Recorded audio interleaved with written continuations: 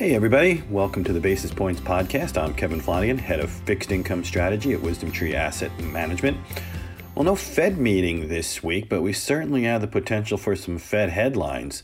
Fed Chairman Powell is scheduled to speak at the Jackson Hole Conference on Thursday morning.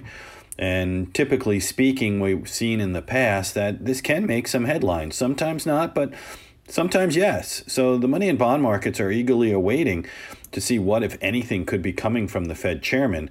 And what I'm referring to more specifically, not to get too far into the weeds, the Fed has been undergoing a policy framework review. And within that, there's been talk about inflation targeting and what that could mean for their balance sheet going forward. So all eyes are going to see if, in fact, the Fed chairman does go down that road. Does he just offer a few hints and leave the rest of the announcement for the September FOMC meeting? So we'll wait and see. But just turning, to their balance sheet, which in effect we are beginning to see the Fed maybe doing a little bit of a balancing act. Sorry for that pun there. But nevertheless, what they've been doing so far is really, buying treasuries, buying mortgage-backed securities, implementing old and new facilities. What was to help the markets, right? Was to help the funding markets prevent another financial crisis. And there's a school of thought that perhaps the chairman could recharacterize what their mission statement is, that we go back, say, to the future. And what we'll be looking at is akin to quantitative ease or QE 1, 2, and 3, that no longer is the balance sheet being used for the markets per se, but more as stimulus measures for the economy going forward.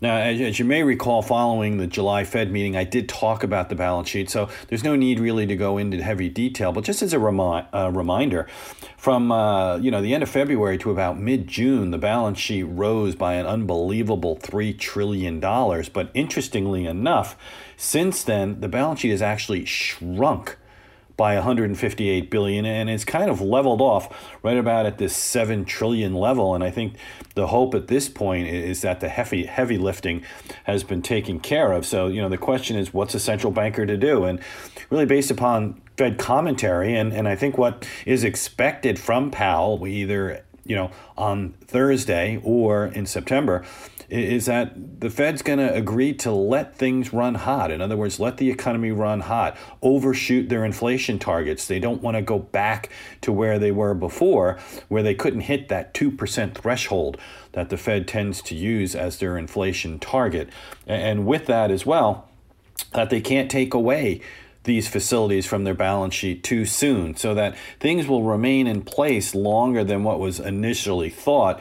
And in terms of QE, just leave it where it is right now, right? You want some arrows in the quiver, if hopefully not, but if we do need some more monetary policy support going forward, that the Fed will have more tools at their disposal.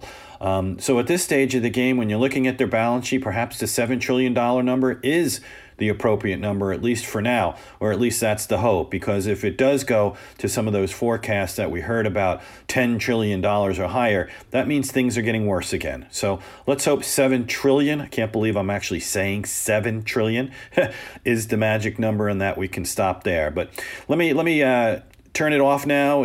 Hope everyone has a great rest of the week.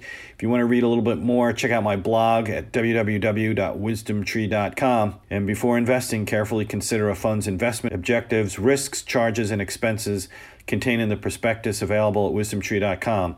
Read it carefully.